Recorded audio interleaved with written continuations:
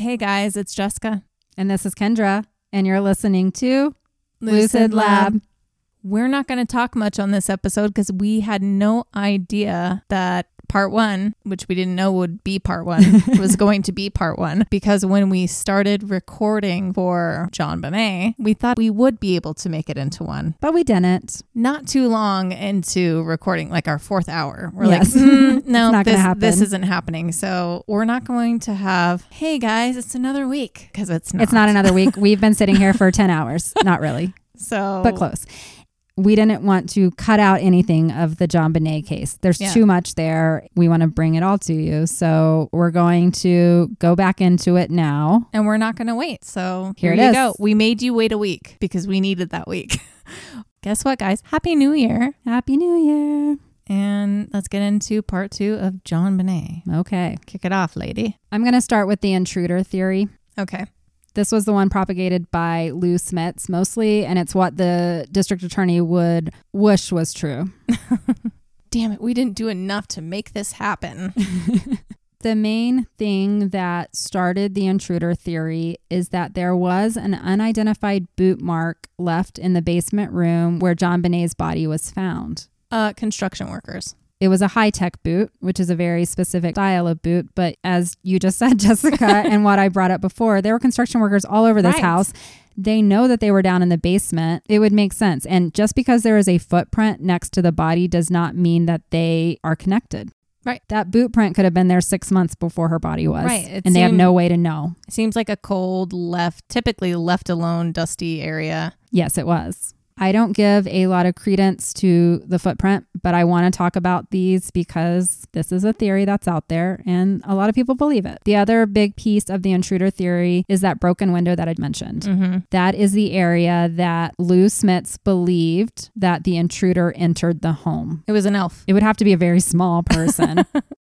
There was unknown DNA found on JonBenet's body, particularly on her white long johns and then also on her panties. Because it wasn't her panties. Where the fuck did they come from? These are the kinds of things. There are so many parts of this case where there's really no explanation. I'll talk about the panties and where they might have come from, but those are a weird one. Smith's theory was that someone entered the Ramsey home through the broken basement window. Critics have questioned this theory because there was an intact cobweb in the basement window. Mm-hmm. The detectives from the Boulder Police Department tried to recreate this over and over, and they could not get through the window without disturbing like everything. Didn't they even use like the smallest person available to do it? The steel grate that covered the window well also had undisturbed cobwebs, and the foliage around the grate had been undisturbed. So for all of those things to be true at once, and just like this person perfectly got through the window, not very likely. And also, if you know you're coming to abduct JonBenet, she has a balcony that you can literally just like climb up the side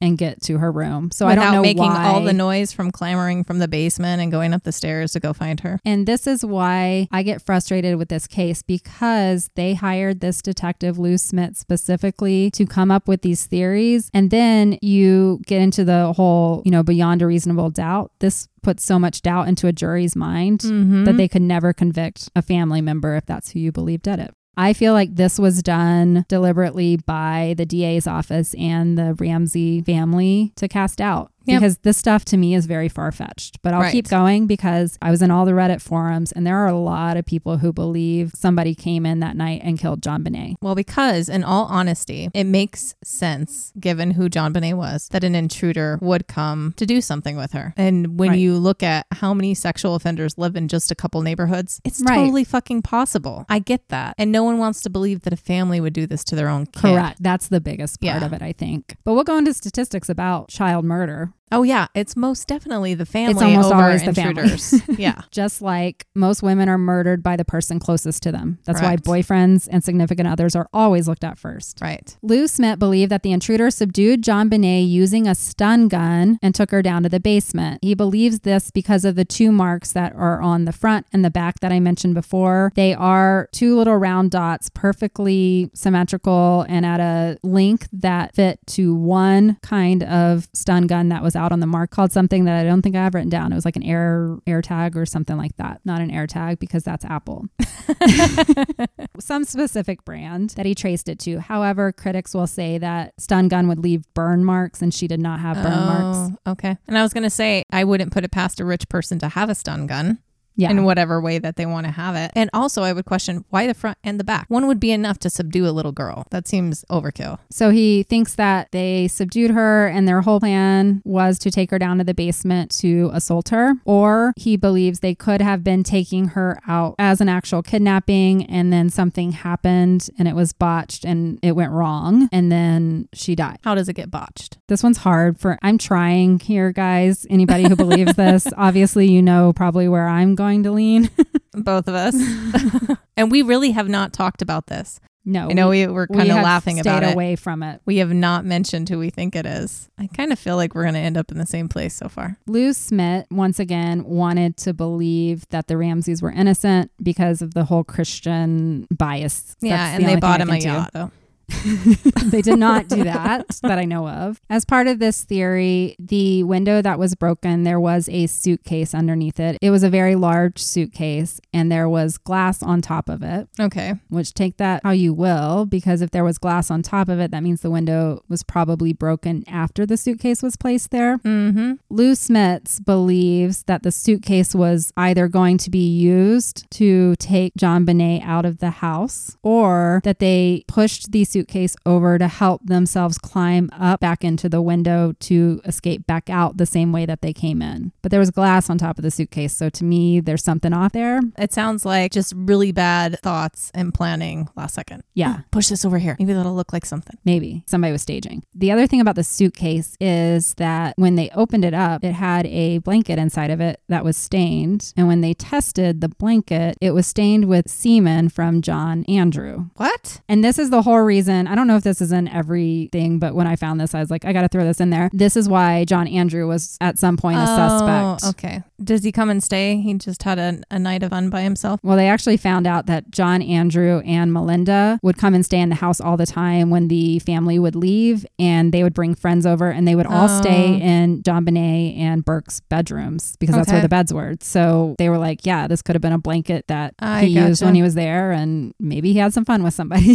Yeah. Okay. Who knows? But it was not connected to the crime. Other than that, it was an empty suitcase. So for you to assume that a man who came in to abduct a little girl could stand on an empty suitcase and like his weight would be supported by it, I think that's stupid. I immediately thought of that. I'm like, suitcases are not boxes. No. Like, well, it's going to collapse like a cardboard box without anything in it. It's not stable whatsoever. And I just don't see you putting even JonBenet's body inside of this suitcase because I have pictures of it. It's not that large. I don't think you could have fit a 50-pound 6-year-old in it. And it would be harder to carry a 50-pound body in a suitcase. Like there's other ways to transport a body out of the house. And I don't think the suitcase makes sense personally. Other pieces that support the intruder theory is that there were consultations with cybercrime specialists that argued JonBenet was in the child pageant scene and she had attracted the attention of child pornographers and pedophiles. This is scary if you're ever thinking about putting your child in the pageant scene. A lot of them show up at those pageants and follow them. And there are several stories when I was listening to the podcast that believed in the intruder theory. They talk about all these creepy men that would show up at the pageants and how some of them were watching JonBenet. And there was one woman who said that there was some man just like watching her like in a way that she thought it was the father because of how much he was admiring he was, like, proud her. of her. And she said, "Oh, are you JonBenet's father?" And she said the guy just kind of looked at her and she realized, oh, no, he's not. I don't disregard any of that. She may have had these creeps that looked at her. Yes. I mean, I don't deny that whatsoever. There are, like Steve Thomas said, men collecting pictures of her. That's gross. To do horrible things But with. it just doesn't mean that they're the ones that actually did it. I completely believe that there are people, even ones who aren't the creeps who are like really creepy about it. Yeah. Men who aren't as forthcoming with who they are probably looked at her too. I hate it. I hate it so much how prevalent it is. Oh, it bugs me. It was also determined that there had been more than 100 break-ins in the Ramseys neighborhood the months before JonBenet's murder. There were 38 registered sex offenders living within a 2-mile radius of the Ramseys' home. So Those are some statistics. Honestly, I bet that could be said of almost any of our houses. Anywhere. I don't even want to know about where I live right now. You don't want to know. For all I know, it's the person right next door, and that will change everything in my life. So when I used to move to new areas, there was a website called the Family Watchdog, and you could go on and it would show you all of the sex offenders in the area, and you could actually see their pictures and what they had been convicted of, and it is still live today, and everyone should look at it. I'm going to look at it right now while you continue talking. You're going to cry because, I don't want to. Jessica, everywhere that I've moved, there's never been anywhere that's safe. Oh, They're I know. everywhere. So Lou presented his theory to the district attorneys, and he thought the intruder had seen JonBenet during one of her public appearances. He entered the home through the broken basement window while the Ramseys were at the White's house for the party. He roamed around the house and learned the layout. He then found a home tour brochure and learned more about the family. He found the Sharpie and Patsy's tablet and wrote the ransom note while he was waiting for them to come home. This just doesn't seem real to me. No. Then he hid in the basement and waited. Around midnight, when the house went quiet, he went upstairs to JonBenet's room. He immobilized her with a stun gun, placed duct tape across her mouth, and carried her to the basement. I mean, this shit can happen. We've seen movies about stuff like this. But does the evidence point to it? I don't think so. Yeah. He planned to remove her from the home in the Samsonite suitcase. He left the note on the spiral staircase. In the basement, he found Patsy's paintbrush and made himself a garrote. Too impatient to wait, he simultaneously sexually assaulted JonBenet and strangled her in some sort of autoerotic fantasy. JonBenet regained consciousness, screamed, and fought her attacker, getting the unidentified DNA beneath her fingernails. When? You said there wasn't any. So the DNA... I haven't got to this part either because there's just too much in this case. There was DNA found beneath JonBenet's fingernails, but as I said, there was no signs of it actually being like somebody's skin or DNA from her grabbing an assailant, because if she had like tried to fight for her life, there would have been like skin cells. The DNA under her fingernails, she's a 6-year-old child. She probably doesn't wash her hands that well. They never freaking do it. And then as parents, you have to be like, you have to remember, you have to like physically look at their hands some days. And you're like, come here, let me clean your fingernails so you don't look like a freaking homeless child. And that's what they said. They're like, there is no connect. It's kind of like the footprint in my mind, the DNA under her fingernails. It's not, to me, relevant to the case. Yeah. But Lou Smits did use that in his theory. He struck her on the head, possibly with the black flashlight. So Lou Smits believes she was strangled before she was hit on the head, which also doesn't go with the evidence. Then he fled through the basement window, taking the remaining cord, duct tape, and the stun gun with him. Because I haven't even got into this yet either. The cord and the duct tape that were used on JonBenet were never found inside the house. Oh, that is interesting. Pam took it. No, it wasn't found when they searched before she went there. This is going to come up when I talk about the family theory. We did have John Ramsey disappear for an hour, so a lot of people believe he disposed of these items. Okay. Smit later expanded on his theory to Time magazine. He suggested the garrote is a favored tool of pedophiles. He also theorized that the intruder asked for the random amount of $118,000 because he planned to flee to Mexico, where that sum would roughly equal 1 million Mexican pesos. Like, if you want to believe one thing, you can make the evidence fit it in a way. I know, but it seems very interesting that someone would do an equivalent in US dollars versus Mexican dollars, but be unable to spell certain words. And we haven't even talked about what $118,000 means to the family yet. That's going to come up in the family theory. Okay. Because I have another reason for that $118,000. It just was you wait. Patsy's angel number. I'm just kidding. Smit also thought that the pineapple in JonBenet's system could have come from a Tupperware bowl that was found in her room. I think this one's a stretch too, not gonna lie. These are the people specifically that have come up over the years as suspects for JonBenet's murder. So the first one that comes up is Gary Oliva. He's a real piece of shit. He was a 32-year-old known sex offender in Boulder, Colorado when JonBenet was found strangled to death. The convicted pedophile had been living in the area on and off when police allegedly found a magazine cutout of JonBenet Ramsey in his backpack after he was apprehended on drug charges in 2000.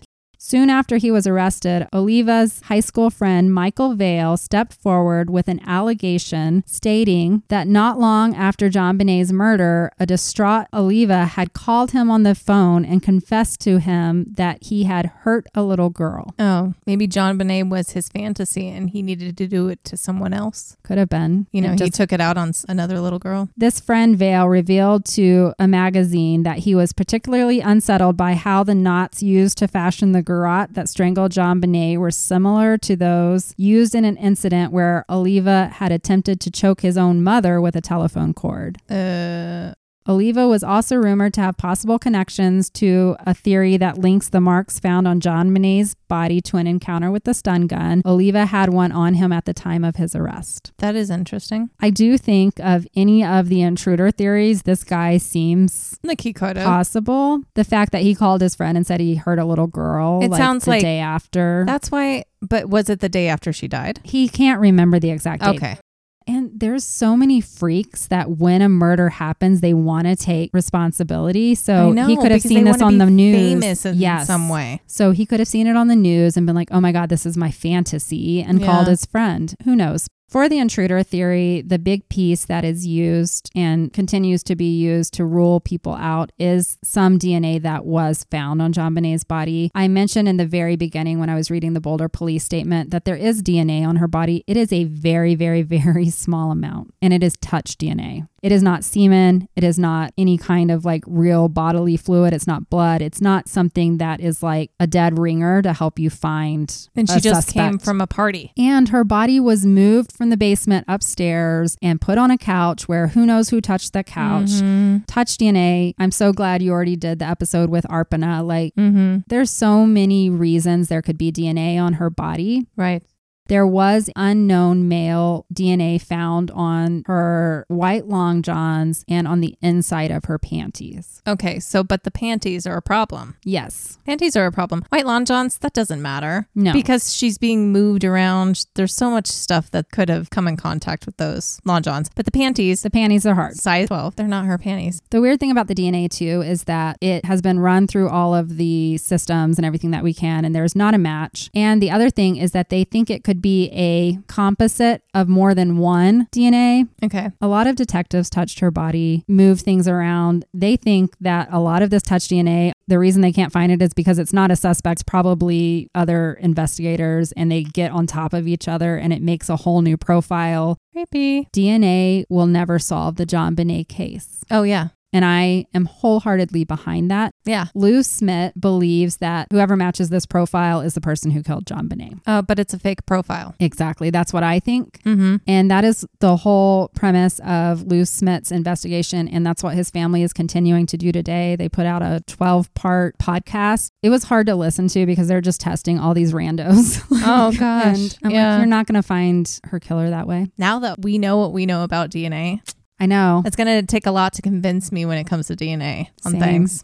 Anyways, now that I said DNA is useless, that's how they're clearing these pedophiles. So that's actually how they cleared Oliva, is that they said he doesn't match the DNA that we do have. So whatever DNA they have from JonBenet, they believe if there was an intruder, it would match. And there was nothing from Oliva that matched. Okay. And so they ruled him out and they said, no, we don't think he did it. If you believe in the intruder theory and this guy came through a window, went up to her room, took her down in the basement, how would they have not found something? Something. Yeah. He's not fucking Dexter. No. Like maybe Dexter killed JonBenet. That's the only way. Even Dexter has problems. He makes mistakes. Okay. This had to have been like the most elite pedophile in the world to come in and do all of this and leave not one trace, not one fingerprint. And I guess it's not out of the realm of possibilities because we know there's lots of cold cases, but... Well, it's a screwed up scene. You can't use anything. That too. There might have been all kinds of DNA over the house if they had locked it down to begin with. Yeah, but even then, construction workers were everywhere. What are you going to do? Yeah. And her body was laying on the floor in the construction room. It could have been a construction worker's touch DNA too. Exactly. You still can't use it. It makes me think of having to be like an old grandma with like plastic on everything and like... I don't think they could ever use, even if they found somebody, I think a defense attorney could easily say it wasn't their client because this crime scene was never secure enough. So let's keep going with the intruder theory that I obviously don't believe in. When Patsy was asked on December 26th of anyone who might be responsible for JonBenet's disappearance, Patsy promptly gave the name of her housekeeper, Linda Hoffman Pugh. She said that the handwriting in the note looked a lot like the housekeeper's. And she also mentioned that recently Linda had asked the Ramseys for a loan of $2,000 and they had told her no. Oh my gosh. You know, sometimes the people you work for, you need help. they're the ones with money. So you work up some courage to ask them for a little bit of help. Pay me ahead of time so I can make my bills. Give me a break. And so she's like, we didn't give her the money, so now she kidnapped our daughter and killed her. Okay. Linda Hoffman Pugh had worked for the family as their housekeeper, and her husband Mervyn was their handyman. So it wasn't surprising to know that she actually carried a key to the home. That was another reason she was a suspect. I mean, yeah. During the investigation of JonBenet's murder, Hoffman Pugh didn't even begin to fit the profile that the police were after. Based on all of the evidence, they thought they were looking for a male. Mervyn. So I'm just... What they did find when they went to interview Linda Hoffman Pugh is that this woman didn't hold back on what she thought of the Ramsey family. She's like, fuck those people. She kind of was. She actually voiced her suspicions that she thought Patsy Ramsey had accidentally killed JonBenet. Oh, at least she said accidental. When the police showed up at the Pugh's home the night after the murder and asked the 57-year-old housekeeper to write the number $118,000 on a piece of paper, he also took her fingerprints and several strands of hair. And there was nothing that would have connected her. So they easily threw her out. That's good. That's a good point, though. 8s are very specific. I can write my handwriting completely different every freaking day. But an 8, even if you just do the 2 circles or you do the whole swirly up and down thing, you're still going to be very specific about it. So Hoffman Pugh would have made a convenient suspect, but she had a really solid alibi, too. She was asleep in bed and her husband was there. Unless they were doing it together. Really hard stretch there. It wasn't her. It was definitely not the housekeeper. Okay. This is like a real life game of Clue. It is. So next up we have Santa Claus. Because Santa Claus comes through the chimney. Maybe it was him. So he definitely ain't fitting through no fucking basement window, I'll tell you that. That is true. Could be Krampus. He loves children. He loves torturing children. It was Krampus. Let's end this episode now. It was Krampus. So I mentioned Bill McReynolds was the Santa Claus that came to their house on the 23rd. I feel like this guy has been done dirty.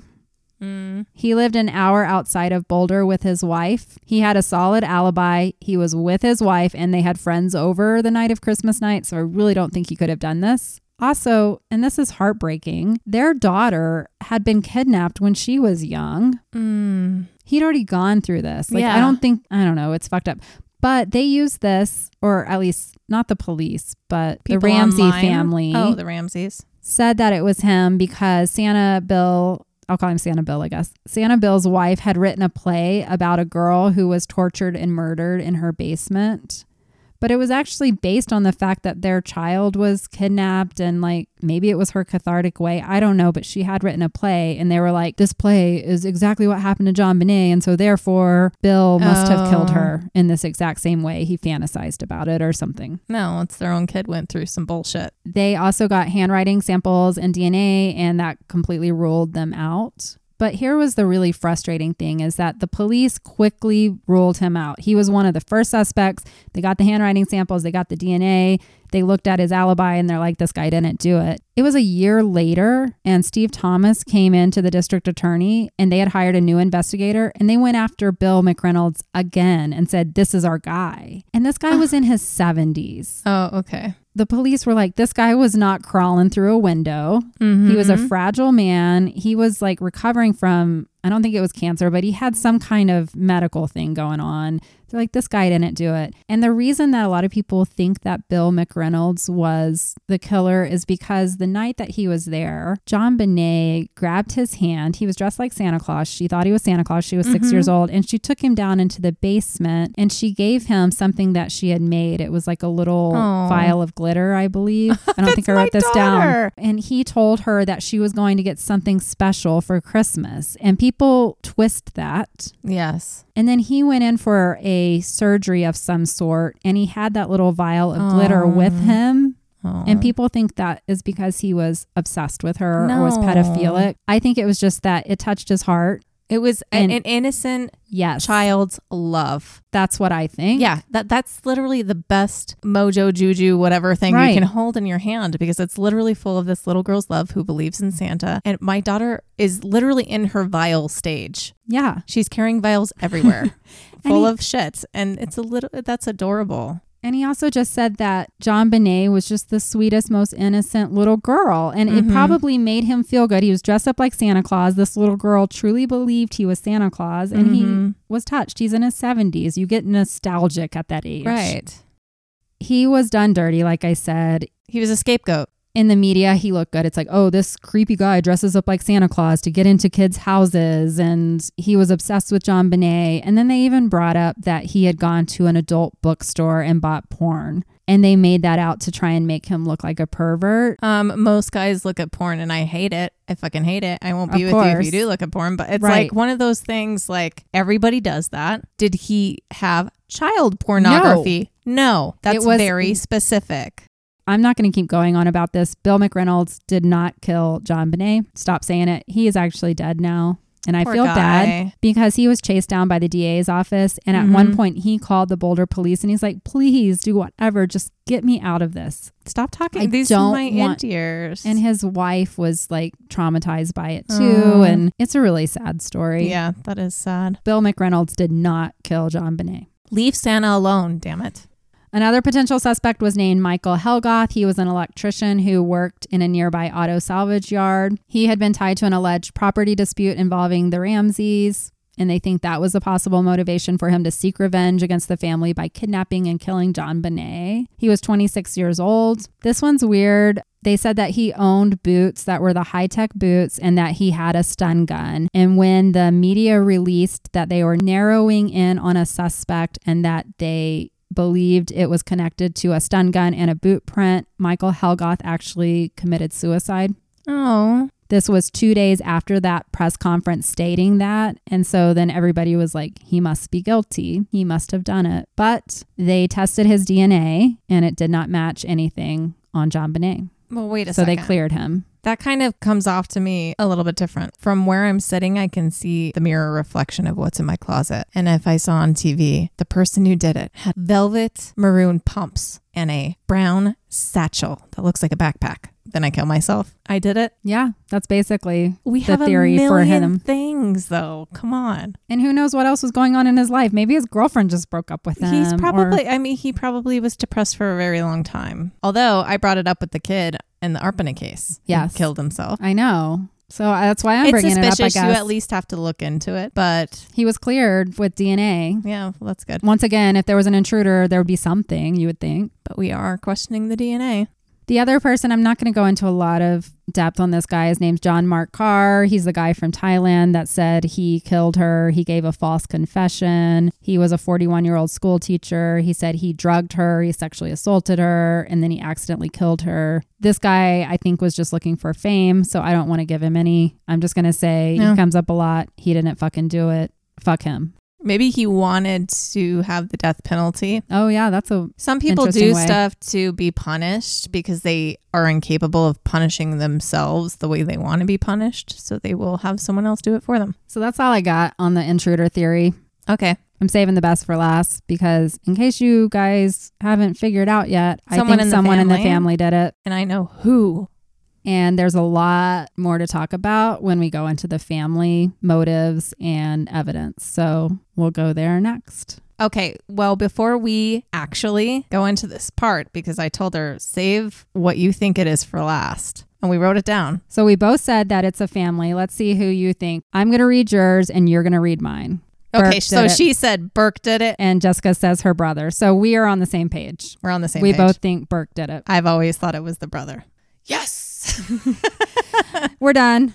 We have to tell you why we think Burke did it. But I also want to talk about the theories behind Patsy and John because I think there are some legs to those too. Because if Burke didn't do it, I think some of the other ones make sense. But I'll tell you why I think it was Burke after we go through everything. Okay, so me and Jessica are on the same page. Yep. Not surprising. I do want to give the theories and I have them in the order I'm going to present in what I think is, obviously I've already spilled the beans that I think Burke did it, but I'm going to put it in the order of what I think is most likely. So like to me, if Burke didn't do it, I think Patsy is most likely. And then third would be John. And I think all three of them are more likely than any intruder out there. You could give me 1,000 other suspects and I would still say one of these three did it before anybody else. Yeah, you gave me so much anxiety over the last couple weeks because from the very beginning, it's always been the brother for me. Yeah. But I knew you were going to go hard into your researching. And I'm like, oh, okay, what's it going to be? I'm like, oh gosh, please don't change my mind. I never thought for 1 second somebody outside of the family did it. Mm-hmm. I have thought at one point each of them did it, but I came back to it has to be Burke. Mm-hmm. I will say the Ramseys are a fucked up family. And I'm probably going to get sued. I was going to say all Ramseys are, but I love Gordon Ramsay, but he's probably fucked up too because he's rich. Who's the one on Game of Thrones? Ramsay Bolton is the most fucked up of all, if you watch Game of Thrones. I just started Game of Thrones again because I haven't seen it in forever, and I actually never finished it. Now they have the whole House of Dragon or whatever, so I'm at the very beginning. Have you watched House of Dragon? No, I know it's the prequel, but I'm not going to watch it before because it makes sense. I just don't want to. You should wait. Yeah. Per Steve Thomas, he said, we had interviewed 590 people, consulted 64 outside experts, investigated and cleared more than 100 possible suspects, collected 1,058 pieces of evidence, tested over 500 items at a federal, state, and private laboratory, gathered handwriting from 215 people, built a case file that now bulged to 30,000 pages, reviewed more than 3,400 letters and 700 telephone tips, and contacted 17 states and 2 foreign countries. This is all the work they have done. That's a lot. It all kept leading us into one direction. The family. The detective team believed that John and Patsy Ramsey had knowledge of and were involved in the death of their daughter. Yes. I'm sorry. That's some pretty compelling numbers. That's why I had to read it. Yep. They did their fucking due diligence. They did fuck up in the very beginning, but they did a pretty solid investigation here, and it always pointed back to the family. It was the case of the Boulder police. Right. It is still an ongoing investigation. It is still open. Like I said, I don't think they'll ever solve it. Did they dig up the backyard? No. Why? There's probably dead bodies all over. That's what I'm saying. They haven't done their due diligence in that way. There's an entire yard and lot to go through. John was missing for an hour. So Boulder police concentrated on the family, and according to Greg McCrary, and he is a retired profiler with the FBI, and he said statistically it is a 12-to-1 probability that it's a family member or a caregiver who is involved in the homicide of a child. Mm-hmm. So just that statistic alone. Yep. The police saw no evidence of a forced entry, but they did see evidence of staging of the crime scene, especially the ransom note. The ransom note is, to me, like the dumbest thing they could have ever done. I mean, you literally could have just done one note that says, I have your child. I know.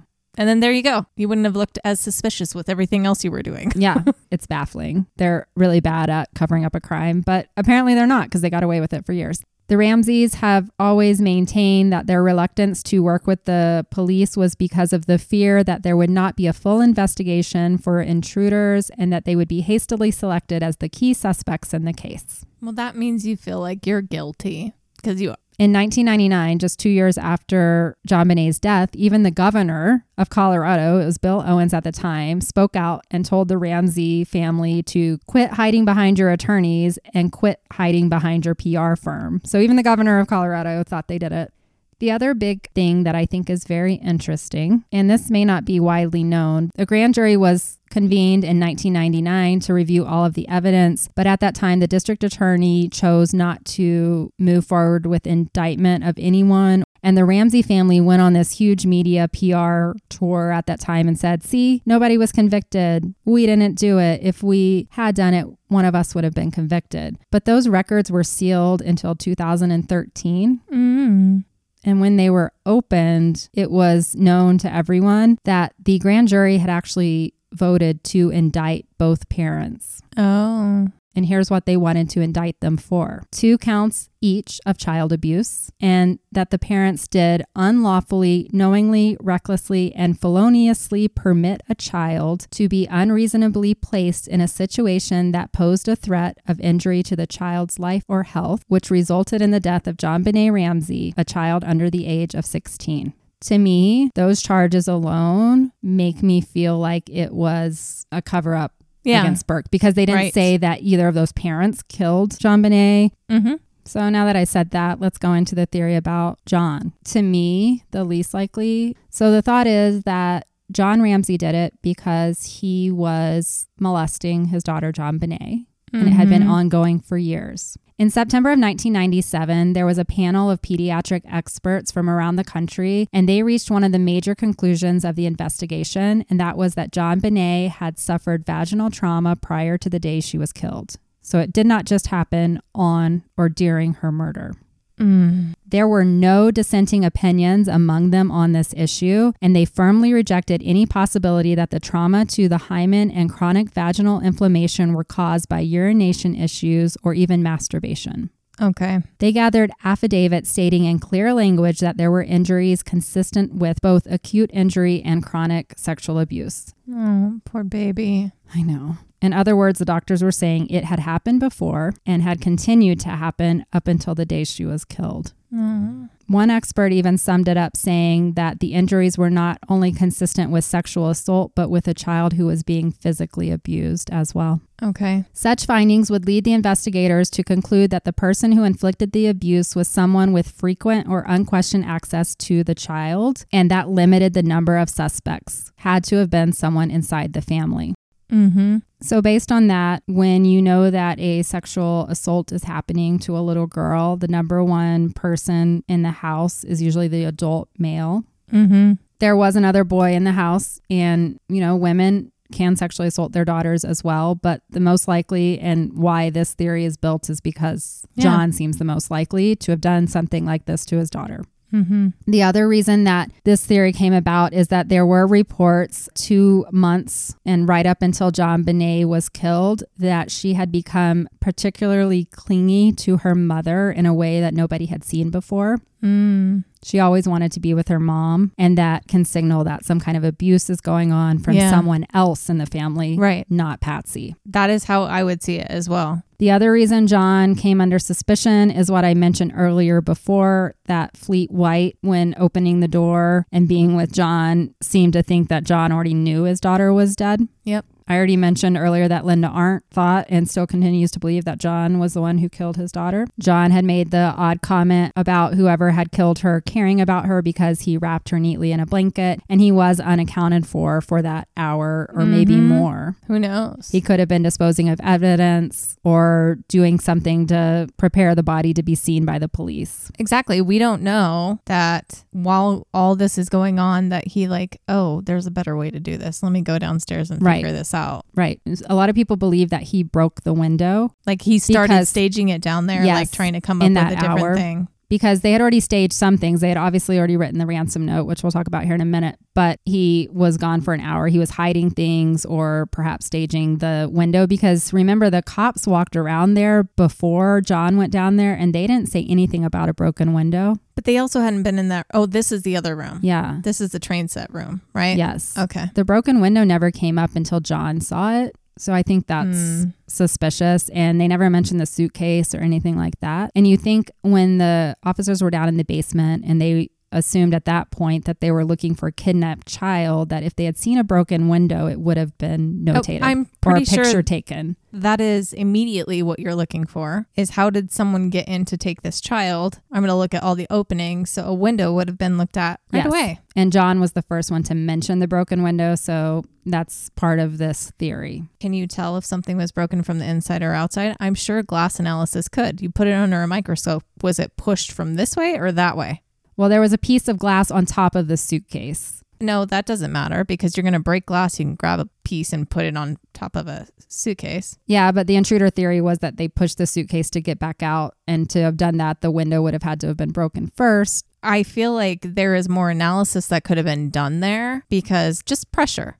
If you're breaking from the outside, it's going to create a different, it's going to create a different type of breakage line, whatever, if you're looking at the glass versus if you're breaking it from the inside of the house. Right. And if it was broken from the inside of the house for him to help create this scene, then that immediately disregards his whole, I broke that window a few weeks before to get in my house. I don't know what to make of the window in any theory, so I'm just going to kind of leave it out. I think it's weird. I can tell you that the baseball bat that nobody seems to claim was found outside of that window. Outside or inside the room? It was outside. It was outside in the exterior of their house? Yes. On a side of the house that nobody would have ever been playing baseball. So. Okay. It seems like a bunch of random stuff that they're like, let's just do this. Yes. We don't know how it fits in the story yet, but let's create some and you know other what? things. It's worked out well for them because it's confused the fuck out of all of us for 27 years. The belief is that he was sexually assaulting his daughter. And the night they came home from the Christmas party, Patsy went to bed. He put the kids to bed. And then he got up and went back into JonBenet's room to do what disgusting molesters do. They believe that the fact that the bed had been misplaced and the pillow was at the end of the bed and the way that things were left, that this would give indication of some kind of sexual assault happening in her bedroom. Okay. Perhaps he did something different that night that caused her to bleed because there was blood and trauma of a different kind inside of her vagina. Perhaps she got upset because it hurt and he tried to calm her down because he didn't want her to wake up her mom. Or maybe she even threatened to go tell her mom, and he was trying to control the situation, and he calmed her down by offering to take her downstairs to get a snack of her favorite fruit, which is pineapple. Stay with me here. I know what you believe. Just stay. Just no, I know. Yeah. But it's just even just talking about this, a father with his daughter. It's just hard fucked up. to. Yeah. He would have taken her downstairs and given her the pineapple, and she was crying, so he gave her the tissue box that was also found there. This is where they kind of lose me, is then why would he decide at this point he needs to murder his child? Mm-hmm. I mean, it's been going on for so long anyway. Why is today a point? That's what I'm saying. He's been covering it up for years. Unless there was some kind of altercation and she was like, I'm going to go tell mom right now. And he panicked, but still, I think it's a stretch. I don't see this fitting together, but I'll keep going for the sake of the theory. I think at some point they say the flashlight, right? And that's supposed to be in the kitchen. If she's like, I'm going to go tell mom, he can hit her with it. But I'm sorry, he's a grown-ass man. She's a tiny little girl. He doesn't have to hit his daughter with a flashlight to grab her and subdue her. If he's been assaulting her this long, he can gaslight her. He can promise her. Obviously, he's good at doing that to a lot of people. Exactly. I'm going to give you a special treat if you don't tell your mom. Like, there's other ways to convince a child, especially when you're an adult man who can manipulate easily. So yes, I don't believe, that's why I have this one at the top, because I believe JonBenet was killed either accidentally by a parent or, I mean, obviously I already think that Burke did it. But the only way I think a parent would have killed her would have been an accident. And this theory with John would be that he maliciously killed her. Oh, okay. And I don't believe it. No. So yeah, that's basically where the theory goes, is that he felt like he needed to kill her because it was going to come out and Patsy would leave him and his life would be ruined if he was a child molester. Well, yeah, that happens. And if you are a child molester, that's a multimillionaire. I don't know. The other thing that I want to bring up about John being the sexual assaulter of JonBenet is that I said earlier, he was never home. I know. And she had actually written him a card that said, like, for Christmas, the only thing I wish is that you were home more. I have to speak from a child's perspective at this point. Children who are molested, children who are abused in any way, whether that's just having a narcissistic parent who manipulates them in some way, they say stuff like this on purpose because they are actually actively reaching for that person to accept them and to love them and be proud of them for the child that they are, regardless of the abuse that they're receiving. So that doesn't really tell me anything, because children, they will do everything that they can. They'll say they're sorry when they've done nothing wrong to the person that is treating them this way. So I have to disregard all of that because I've seen it in many forms and fashion. And I agree with that. So. The other thing that I saw in this theory is that a lot of people talk about girls specifically who are sexually assaulted by their father. That's how they get their father's love. Yep. And so that would fit in kind of with what you're saying. It's a twisted way of dealing with it. And it's the only contact that they know of in a romantic, because at that age you start romanticizing things, and they would romanticize their father in the same way that they would romanticize a boyfriend. And there was a, I guess, magazine collage that she had made in her room, and she had pictures of different men, and some of the men were like crossed out, and her picture of her dad, she had a big heart around him and little flowers. Oh, well, that's creepy. And she's 6. Okay. Yeah. To me, that's proof. That gives a little credence. Yeah. And then they said the same pen that pretty little heart had been around was the pen that was used to draw the little heart on that's her creepy. hand. 6-year-olds do not know this. No. All they know is, I'm going to marry that boy someday. They don't know the sex stuff. They don't know any other part about what's happening. She's already experienced too much. And just because her dad traveled a lot, guess what? He comes home and he has a special little girl that he's going to see every time that he comes home. And she's dressed up to be looking much older. And I don't know. I can also tell you that even if he was sexually assaulting her, I think that Burke could have killed his sister and John still could have been sexually assaulting JonBenet. I think both of them could have been happening at the same time. Oh yeah, that's exactly what I think is happening. And we'll talk more because maybe JonBenet wasn't the only child he was touching. No, I think he touched both, and it caused a lot of unrest and trauma and a lot of other things going on inside Burke.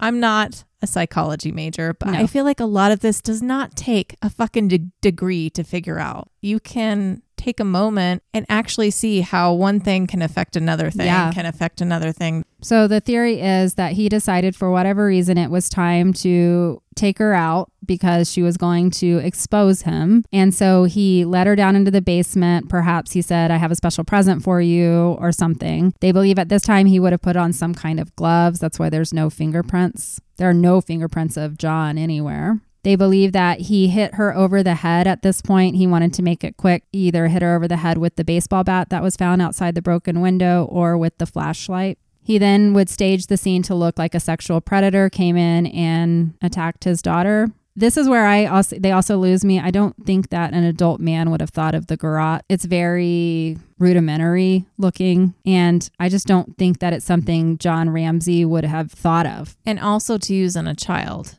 Right. Look at movies. Garrotes are used when you're trying to subdue someone much larger than you because it incapacitates them in a way. Right. Any movie you've ever seen, they're in the back seat of a car. And so they wrap it around the driver's neck because there's not much they can do. If they're being cut off in that way, it makes a much larger person or another person that could fight back not be able to do much. The theory why he would have made the garrote is that he had knocked her over the head and realized that that did not kill her and that he would have to do something else to actually kill her. And there are some marks on her neck that look like somebody may have started to try and strangle her with their hands. And they believe that he started trying to strangle her and that was too much because it was too personal. And at that point, he looked around to find something else and saw Patsy's paintbrush. And that's when he made the garrote.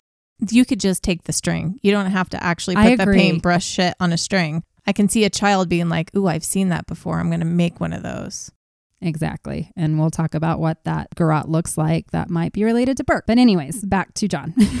Sorry. Trying to go forward. I'm sorry. And then the other belief is that if John did it, he would have had to write the ransom note because he's not going to wake Patsy up and be like, hey, I just killed our daughter. Will you write me a ransom note? Right, exactly. So the belief is that he would have used samples of her writing nearby and emulated it. Something I haven't mentioned yet because we haven't gotten to it yet is the ransom note. There were 7 pages missing from the tablet that they believed were where someone was practicing what the note would say or practicing their handwriting, and those pages were never found. And they were missing in between where the actual note was written, and there was one page where somebody had started writing Mr. R, but they never finished, but they left that in there for whatever reason. Another thought is that they believe it was John because the ransom note was written to him and he would have been the one to write it to himself to try and throw people off. Well, they're not going to be like, hey, Patsy, give me money because she has no money. They also point to him because the $118,000 that was specifically mentioned was also the amount that John had just gotten in a Christmas bonus. And he would have known that. But here's where I am going to come in and be devil's advocate. If you're trying to throw off the scent and say that it was somebody outside, why would you emulate your wife's writing? Because that's what they're saying. Oh, yeah. No, that's silly. Because you're working together in this household at this current moment. Yeah, sure, you might want to fuck each other over a little bit later, but that doesn't make sense. Why would he emulate her writing? To me, that's what throws us off. And then if you go back to, let's go back to the note again. This note has been analyzed by at least 10 or 15 people. There was one person, and this is in Steve Thomas's book, and I take this as probably fact. He said they found a man who was an expert in handwriting. And he said it's not just about how they form their letters. It's also the style and the things that they say, how they use exclamation points, different phrases. Grammar. Mm-hmm. Yeah. He said, your handwriting also shows to the way you speak. And he's like, there's a whole handprint on who you are in your writing. I believe that. And he analyzed it and he said, for sure, that note was written by Patsy Ramsey. Okay. He was set to testify. And then when it came around to it, all of a sudden he changed his mind. And Steve Thomas swears that the Ramsey family came after this man because he was the only one and he was the most credible one that said she did it for sure. He had all of these examples about how she wrote her A's and how she used certain alliteration. He had a very strong case on why it was Patsy Ramsey. That she at least wrote the letter. Yes, that she wrote the ransom letter. And so I believe Patsy Ramsey wrote the ransom letter, but the family got to him and threatened to like ruin his career and all of this. And so he backtracked and said she might have written it. Okay. And that was in Steve Thomas's book. I believe that probably happened. Yeah. If you look at it that way, that means Patsy wrote the ransom letter because I don't believe John had the time or would have been able to emulate her writing. Why would Patsy write a ransom letter to cover up the fact that her husband, who was molesting her 6-year-old daughter, killed JonBenet? I just don't see that. Also, a woman, when we're writing letters, don't know how to shut up. So that's why it's 2 pages long. And we're going to talk about that with the Patsy piece too. Okay.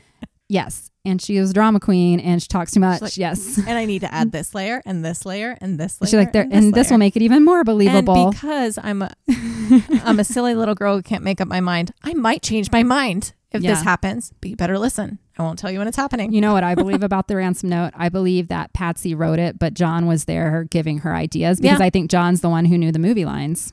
Because that's a man thing. Okay. That's my like take. He's guiding her. They're sitting at the dining room table. table. And say this. And put $118,000 in. And they had already spent too much time writing it that they just they were like, fine, whatever, that's fine. Just cross it out. We can't rewrite this again. Exactly, because they'd already written it twice. Because we make mistakes when we're writing. Mm-hmm. You can't write a perfect 2-page note without making mistakes. And she's confused and flustered and she's spelling shit wrong. Yes, she did. So I don't think that John killed JonBenet. No. Because of those reasons. I will also bring up, while we're talking about John, there's many other reasons I can bring that make him look suspicious, like him lawyering up. The other main flaw that I see in this is that if he had killed JonBenet and written the ransom note and nobody else in the house knew he had done this, when Patsy woke up and saw the ransom letter, why would he let her call the cops before he was able to dispose of the body? Yeah. And there's a lot of talk about this for both Patsy and John, so I'll go ahead and bring it up too. The way that the ransom letter was written, they said if John did it or if Patsy did it, the reason that they said they should get you remember the part about bring an adequate size of attaché.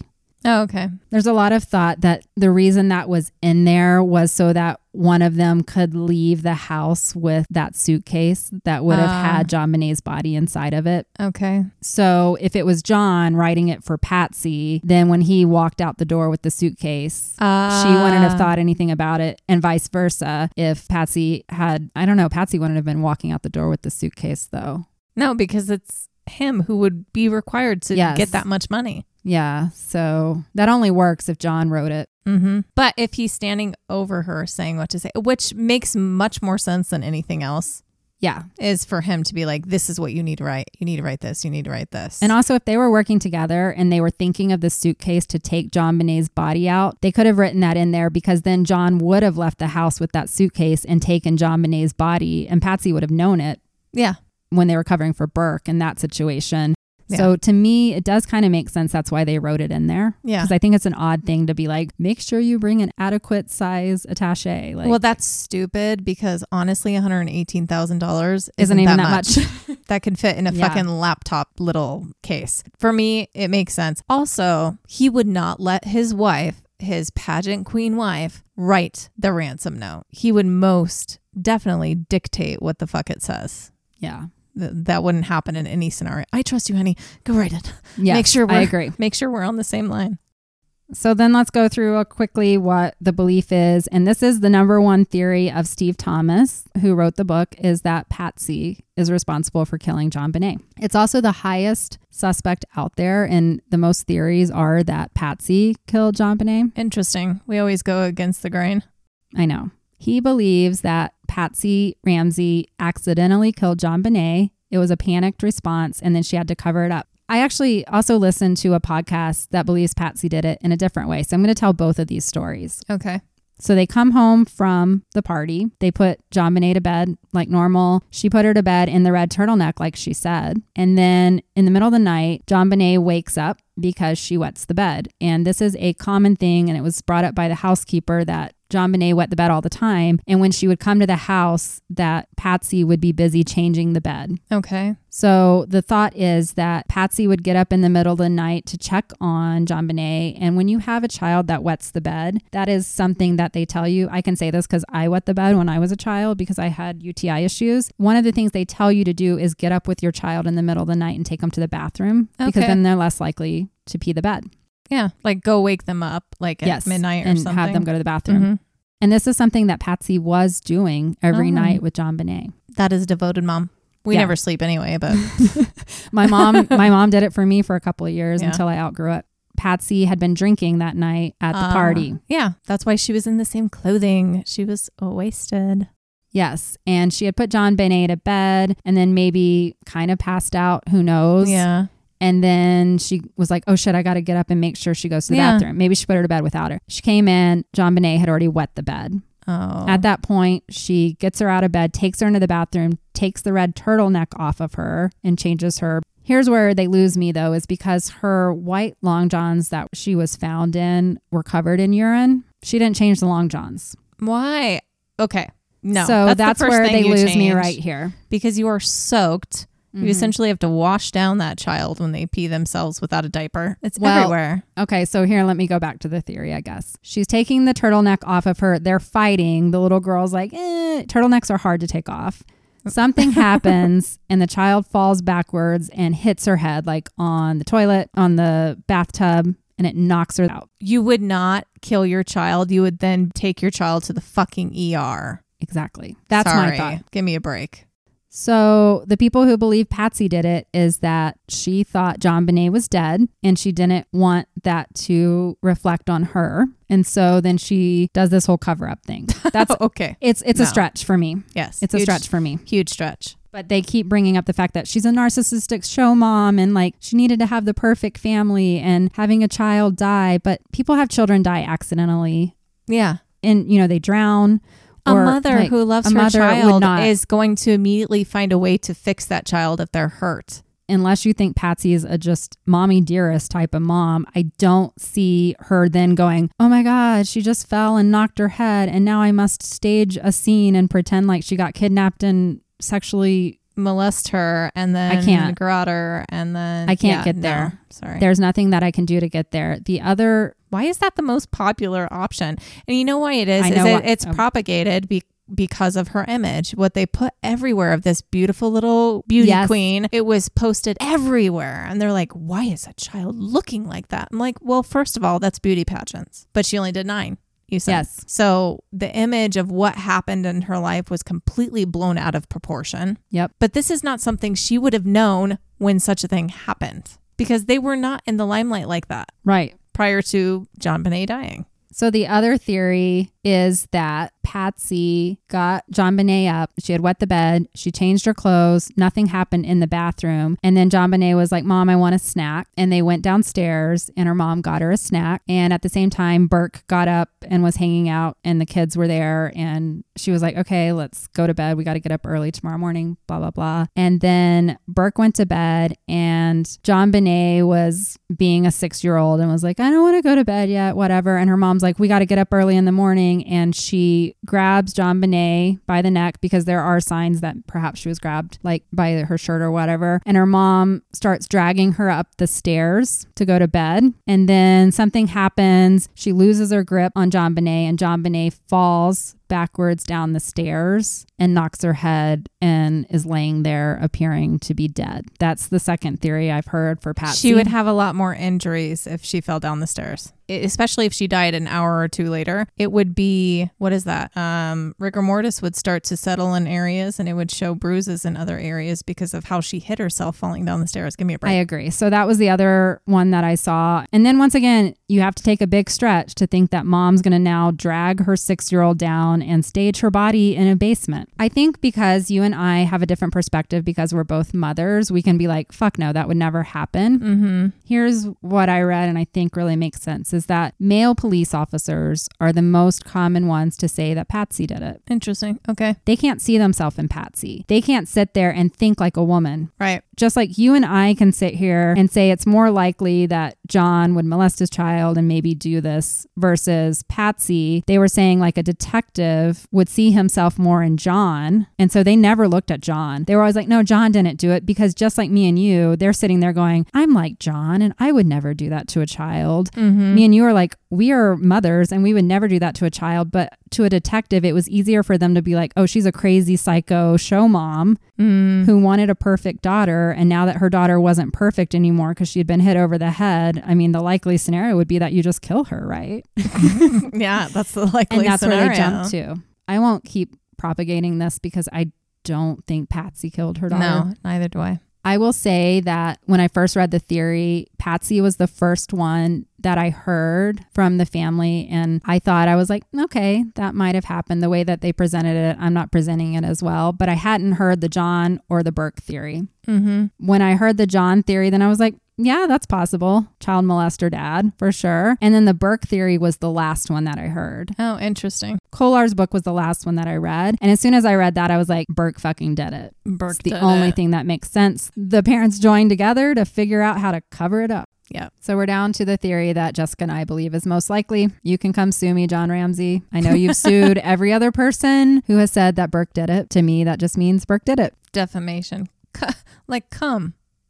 Yeah, tell me how I defamed him, because I'm just You're one spouting of facts. a million people who have said his name. You can't come after everybody.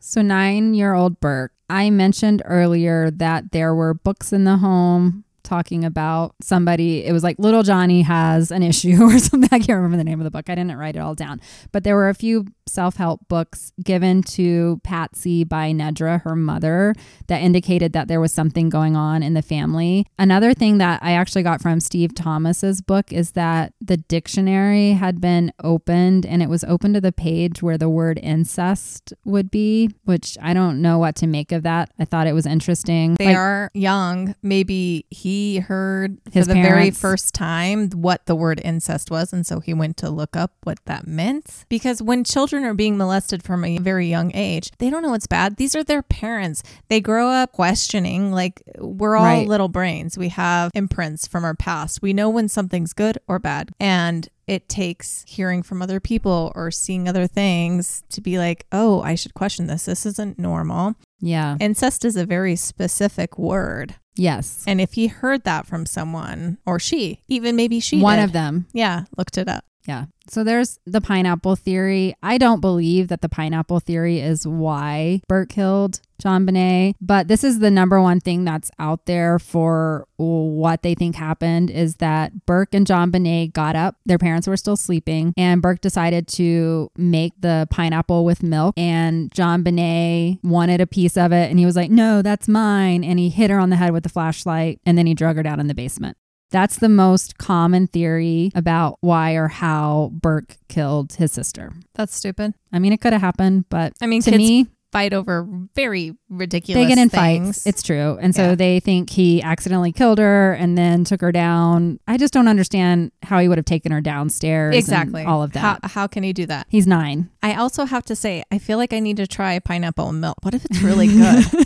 Because the whole time you've been saying this, I'm like, I love It's weird. pineapple. I'm not a big milk fan on its own, but if it's like this creamy, I don't know. Is it good? I don't know. Let's try Or it next is it time. a serial killer thing to do? It's what you do if you're a sociopathic 9-year-old. So Burke had a history of scatological problems. This was uncovered and discussed by FBI Special Agent Jim Clemente. Burke would show these problems by leaving excrement around the Ramsey household. That is a sure sign, dudes. According to the Ramseys' former housekeeper, Linda Hoffman Pugh, Burke was known to leave feces specifically in JonBenet's bed and spread it on the walls in the home. Yeah. When crime scene technicians visited JonBenet's bedroom after sealing it off, they apparently found feces smeared on a box of candy that she had gotten for Christmas. That is literally the same day then. Yes. That's specific. So this abnormal behavior suggests that Burke not only had mental issues, but he may also have had jealousy issues towards his sister. If he was doing it on her candy. Disgusting. Yes. I'll go back to the leaving feces in her bed. Linda Hoffman Pugh said this was a common occurrence and it would be a large size. She said grapefruit size, which sounds painful. I mean, you'd be surprised what kids have to pop out. Yeah. Their bodies are not ready for the size of their intestines yet. So it's crazy. But I am just sitting here. I'm like, my daughter's the same age. I cannot imagine her even touching her own poop, let alone trying to do something with it to intimidate another child or whatever the fuck's going on. Sadly, this is a kid who needed a lot of help and it wasn't happening. The other thing that was brought up by housekeepers and babysitters is that Burke had an anger problem. Obviously, he would like a chimpanzee throwing feces everywhere. And he would yell and just have like outbursts that he could not control. There was also a incident that has been brought up many times where he hit JonBenet with a golf club when she was only 2 years old. Oh. So it was believed that, according to Patsy, it was an accident and that he was just swinging the golf club and she walked up behind him. But some are like, was it really an accident or did he have an anger issue? He was jealous of his little 2-year-old sister. He would have been 5 at the time. Either one. It doesn't matter. There's not really much to discuss there because it could be either or. But it has been brought up to show that even at a younger age, he was jealous of his sister and potentially violent. The only one who could answer that is Patsy, to know if the little child was like, oh, I'm going to hit her, rah, right. Or if he's just like being silly. And then the other thing that really, I guess, cements this in my mind is that the housekeeper once again said there were several times that she found the kids in bed together playing doctor. And she said they would act weird when she came in. So I think there are signs and maybe the possibility that Burke was molesting his sister. I also being like daddy. There are signs that daddy was touching both kids. Yeah, that's what I'm saying. Like he needed to have some power. He wasn't in power himself with his own father and everything that was going on, but he was bigger than his little sister. Or maybe John was molesting Burke only, and then Burke was acting out by molesting his sister. That is one thing. Because I did see creepy. That usually when a family member like a father is assaulting a child, they usually pick one. Yeah. So it would be more unlikely that he's doing it to both. That is true. So now that we're talking about it, I'm like, this makes more sense to me. He was abusing Burke and Burke was in turn abusing his sister. And if you think a little kid cannot abuse another little kid, I have to tell you, I know specifically that it can happen and it can be very, very raw and very, very real and pretty serious. I didn't write down, but when I was looking into this with Burke being 9, there are some pretty disturbing statistics out there that show this is way more common than any of us want to think about. Kids molest other kids. Oh, I know this. And especially within the family, brothers to sisters is even more common than anything. Thankfully, that hasn't happened in my family, but I know so much. Little kids with little kids, you can't leave them alone, to be honest. It doesn't matter if it's girl on girl, boy on boy, girl on boy, boy on girl. It doesn't matter. They're going to experiment and things happen. Little kids do this to each other, but they learned it from someone. Yes. So we'll leave it at that. Yes, Burke was capable of molesting his hurting little his sister. Little sister. They also slept together quite often. JonBenet would get scared because she was kind of in part of the house by herself, and she would go crawl in bed with her brother. This could also be because of the molestation that was happening from their father. So you don't know. Like, you don't know. There's a lot of stuff going on here. And maybe Burke was mad that his father was targeting him and not JonBenet. Or the other way around. Maybe he was targeted for a little while and then he turned to JonBenet and he wasn't getting attention anymore. Whatever was going on, something fucked up was happening in this household. And I will not discount that John was involved. Nope. In fact, I probably think he is most likely involved. I don't think Patsy was doing this to her children. No. But I feel like she was enabling it or not enabling. Turning she was turning her cheek to what was happening because he's the money She had the lifestyle she wanted. And as long as she could comfort her children in the way that she wanted, then everything was okay. And she's like, he's gone most of the time anyway. Exactly. So she probably dreaded when he came home because she knew it was going to happen. And she was battling cancer. And she had cancer. We can't forget that. In a way, I feel like Patsy may have been the tragic person in this fucked up situation too. Yep. Like, I almost have empathy for her when I think about it. But if she knew that her husband was molesting her children and JonBenet was murdered, I don't understand why she would not have left him, because she would have still gotten money. We don't know. We don't know that. Yeah, there could have been a prenup. If she thought she was about to die as well. Yeah. We don't know what was going through her mind on making sure her children were taken care of. Or maybe he had just initially molested Burke and she put a stop to it. And she didn't know what was happening with JonBenet. Like you said, it's just a fucked up family. There's too much going on. We can spew this a million different ways, and every way can lead to poor JonBenet dying. Yeah, JonBenet had some stuff going on. And here's the thing, too, is Patsy's taking JonBenet to the doctor's, these 18 appointments before she died. She knows something's going on. To me, that actually says she doesn't know what's going on. Oh, she thinks she just has a UTI? Why would a mom put her daughter in a doctor's hands if they could look at her and be like, she's being sexually abused. Yeah. We're going to arrest you. To me, that says the mom doesn't know it. So maybe she just thinks it's toileting issues, and she's like... She's trying to get help because she's tired of not sleeping because she has to wake up and deal with her child who's wetting the bed every night.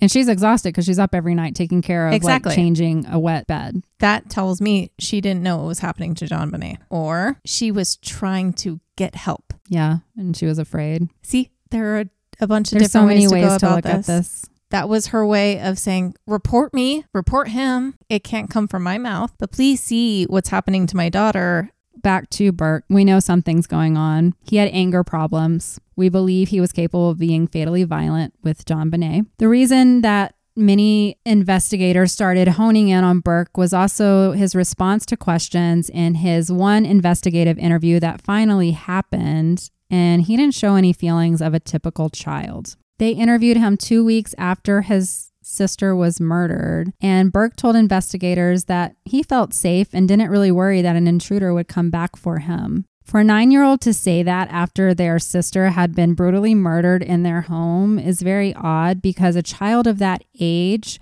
should have reacted differently, like been afraid for their life. Yep. And he was kind of like nonchalant about it. That is weird. And his parents are all out saying that somebody came into their house and murdered their child. And Burke's like, I'm not worried about an intruder. Like, yeah, we're probably fine. Exactly.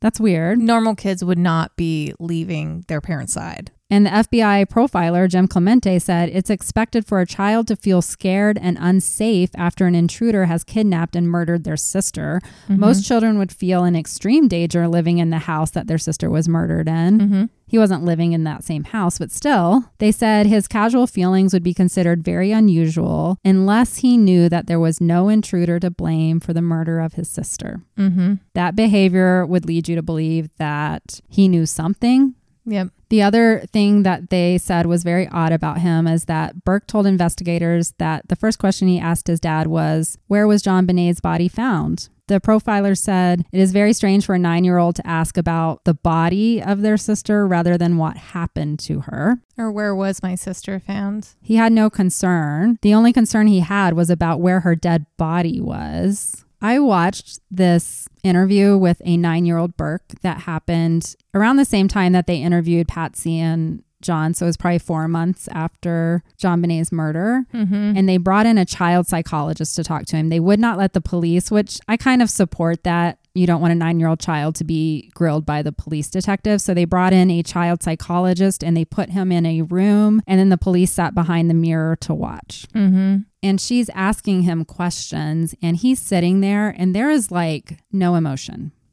And at one point, she asked him to draw a picture of his family. And he drew a picture of himself and his 2 parents and the dog. But he didn't draw JonBenet. And child psychologists say that have worked with children whose siblings have been killed, they almost always still draw their sibling, even up in heaven or something like that. But for the fact that his sister had only died 4 months ago, for him to already be like, she's not part of the family anymore, came across as something's not right with this kid. Yeah.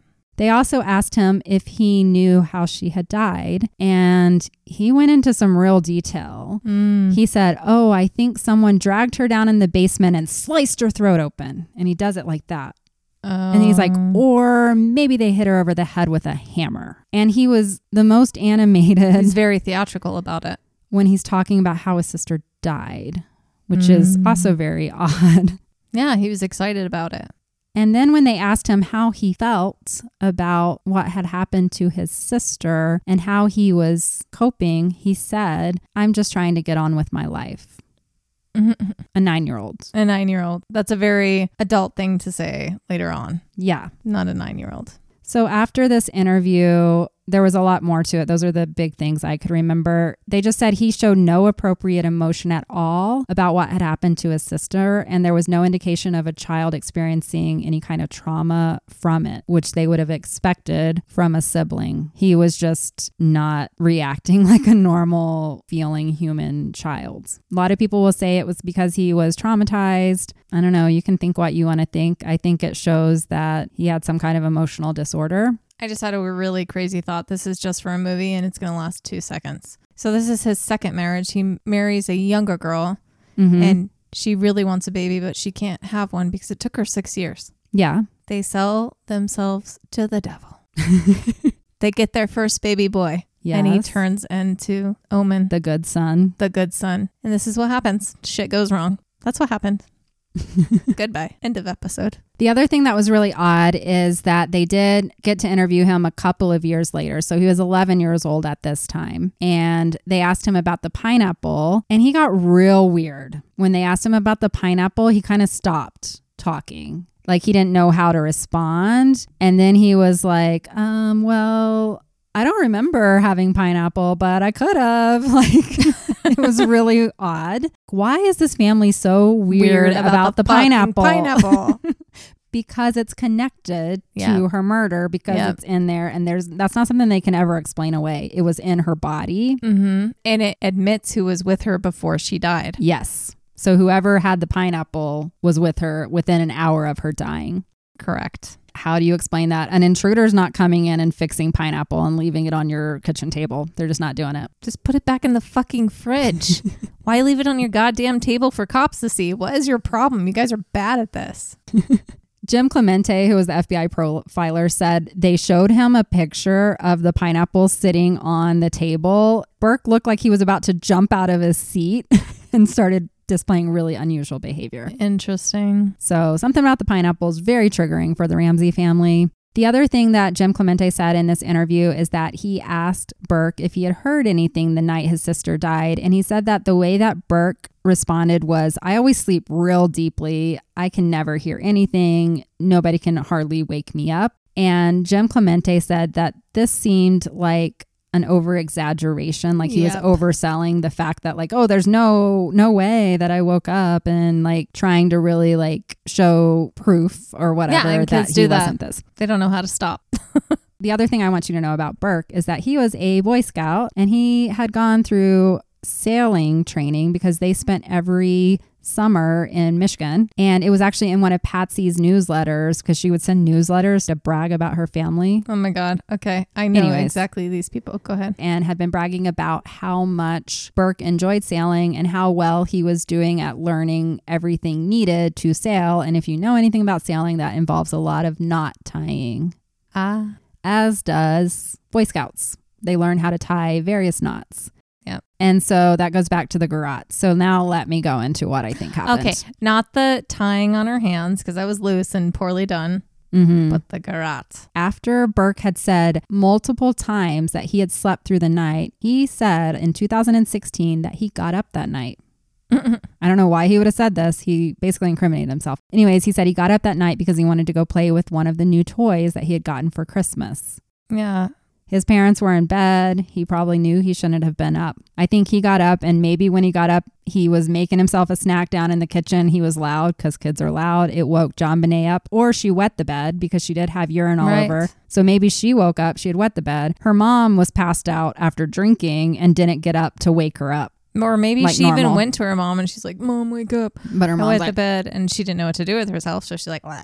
Yes. And so then JonBenet comes downstairs because she hears her brother. He's having a snack. They probably eat the snack together. I don't think that he got mad and hit her over the head. Mm-hmm. And then he's like, I'm going to go put my toy together. And they go down in the basement together because that would be a quiet place that their parents wouldn't find them. Exactly. They knew they shouldn't be up. That's his toy room. It's the train set area. Yep. And then some kind of something happened down there. None of us will know unless Burke admits to this. Did he assault her? Did they get in a fight? There is speculation that those marks that Lou Smith believed were the stun gun, they actually fit with the train track. And some think that he poked her with the train track set because it matches perfectly. Because when you take it apart, you know, there's these like little prongs. Yeah, he poked her. Otherwise, she would be burned. And it makes a lot of sense because the flashlight was in the kitchen and they're about to go downstairs, which is a maze. Yes. And they took it to use the flashlight to go find out where they were going. Right.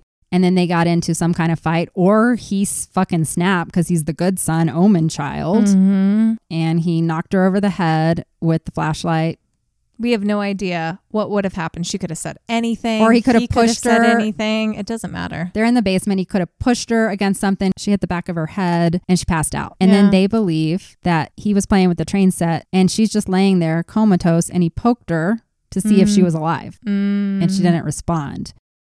And then he's like, uh-oh. And that's when they believe he would have looked around and started thinking about what he could do. And Burke would try and drag her, maybe, but she was heavy. So in Boy Scouts, he learned how to make something called a tightening stick, which you basically take a stick and tie a rope around. And it also looks kind of like a garrote. And you can use it to move things. And so the thought is that he made this and put it around her neck to drag her into another room.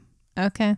Kind of makes sense to me. Or he could have just been a sick fuck and wanted to strangle his sister too. Either way. Either way, one or the other. If you look at what a Boy Scout tightening stick looks like and what this garrote looks like, I think there's a pretty big connection there. Look at the specific garrote he made. Yes. And I will put pictures of this on our Instagram because it's something that is kind of glossed over. And I read all about this and I never actually sat down and looked at what the garrote looked like until I read the Burke theory. And when I pulled it up, I was like, that makes total sense. Yeah. Because it's a broken paintbrush that's like fashioned into a stick and then just tied around.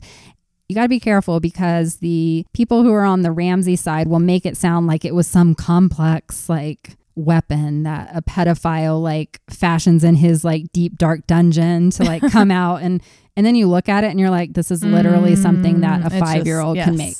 Yeah. So the garrote was not some technologically advanced. It literally looks like something a 9-year-old could do. So at that point, he has essentially killed his sister either by accident or on purpose, one or the other. He has maybe dragged her all the way into that basement room, maybe not. It's a pretty far stretch. He could have just left her in the train room. Yeah. But then his parents came. I was about to say, and gone to bed, or he went and woke his parents up. I don't know what happens next. Nobody knows what else happened, but somehow. Maybe Patsy actually woke up and she's like, I got to get her to go to the bathroom. Couldn't find either of her children. Oh, yes. Went downstairs, found out. And maybe after getting John too, like someone moved her into the other room because they knew that was more obscure, out of sight. People aren't going to look in there. So at that point, the parents are involved. They write the ransom note, like I said before. They tell their child the secret goes to our grave or whatever. I don't know. What are they going to do? Wake up, call the cops. My 9-year-old killed my 6-year-old. What do I do? In reality, they're going to say, wow, you sick fucks, you're blaming it on your 9-year-old? Really, what do you do? What do you do? Let's put other ourselves, than call 20 priests to come help you. They now have a 6-year-old that is dead, that has been killed by their 9-year-old, who they still love, even though he maybe is a psycho killer. And they're like, if we call the police, they're going to take him away. He's going to be put in juvie. It's going to be all over the news and our family is going to be ruined. The laughingstock of the fucking country. and they're narcissistic. To me, it's not a big stretch for them to be like, we can save this. Let's make this look like a crime. And then we will be the family that's grieving and everyone will feel sorry for us and will be looked at in a very different way than having like a 6-year-old that died because of our 9-year-old. That's fucked up. And or yes, Burke killed her, but their reasoning for covering it up is because John was molesting the children, knowing that a child is going to be heavily psychologically questioned to figure out why the fuck he would kill his 6-year-old sister. The abuse and the molestation would come up and then they all go to jail. But then I get back to, because I said there's always a, but this doesn't make sense piece to every single theory out there. It doesn't, because we're normal people and we have to think fucked up. Yeah. But why was a paintbrush put up inside of her? Because I feel like that's staging. No. To me, if you are already obsessed with molesting little children or just molesting someone in general, and it's your first time seeing a dead body and you're around materials that can go up such orifices, you're going to try. And that's maybe what he did. I think that's what he did. And then she started bleeding. Yeah, because it was too rough. Remember, she was passed out for at least an hour before she was strangled. You have no idea what her poor little body went through for an hour. But now if it's the brother, we got to really go to some dark places because the brother's doing some weird stuff to his sister now. Yeah. And the panties were changed. I want to bring that up too. Huge. Size 12. Size 12 panties were on her body. She was very large. 6. She was like a size 6. So what they believe is that something must have happened to her original panties, or maybe there was evidence on it. Yep. We don't know. They did show in the autopsy that someone had cleaned the vaginal area with like an alcohol wipe. So I do think that if the parents were involved, Burke had done something to her body sexually, and there was DNA evidence on her panties. Somebody changed her underwear. There was a package. I read this only in one source. I hope it's true. I couldn't find it anywhere else. But supposedly in that room where Patsy kept Christmas presents, there was a package of day of the week underwear that were to be given to one of her nieces. And that's where the underwear were taken out of. Okay. That better be it. That makes sense. Yeah. Otherwise, I don't know how else to explain it.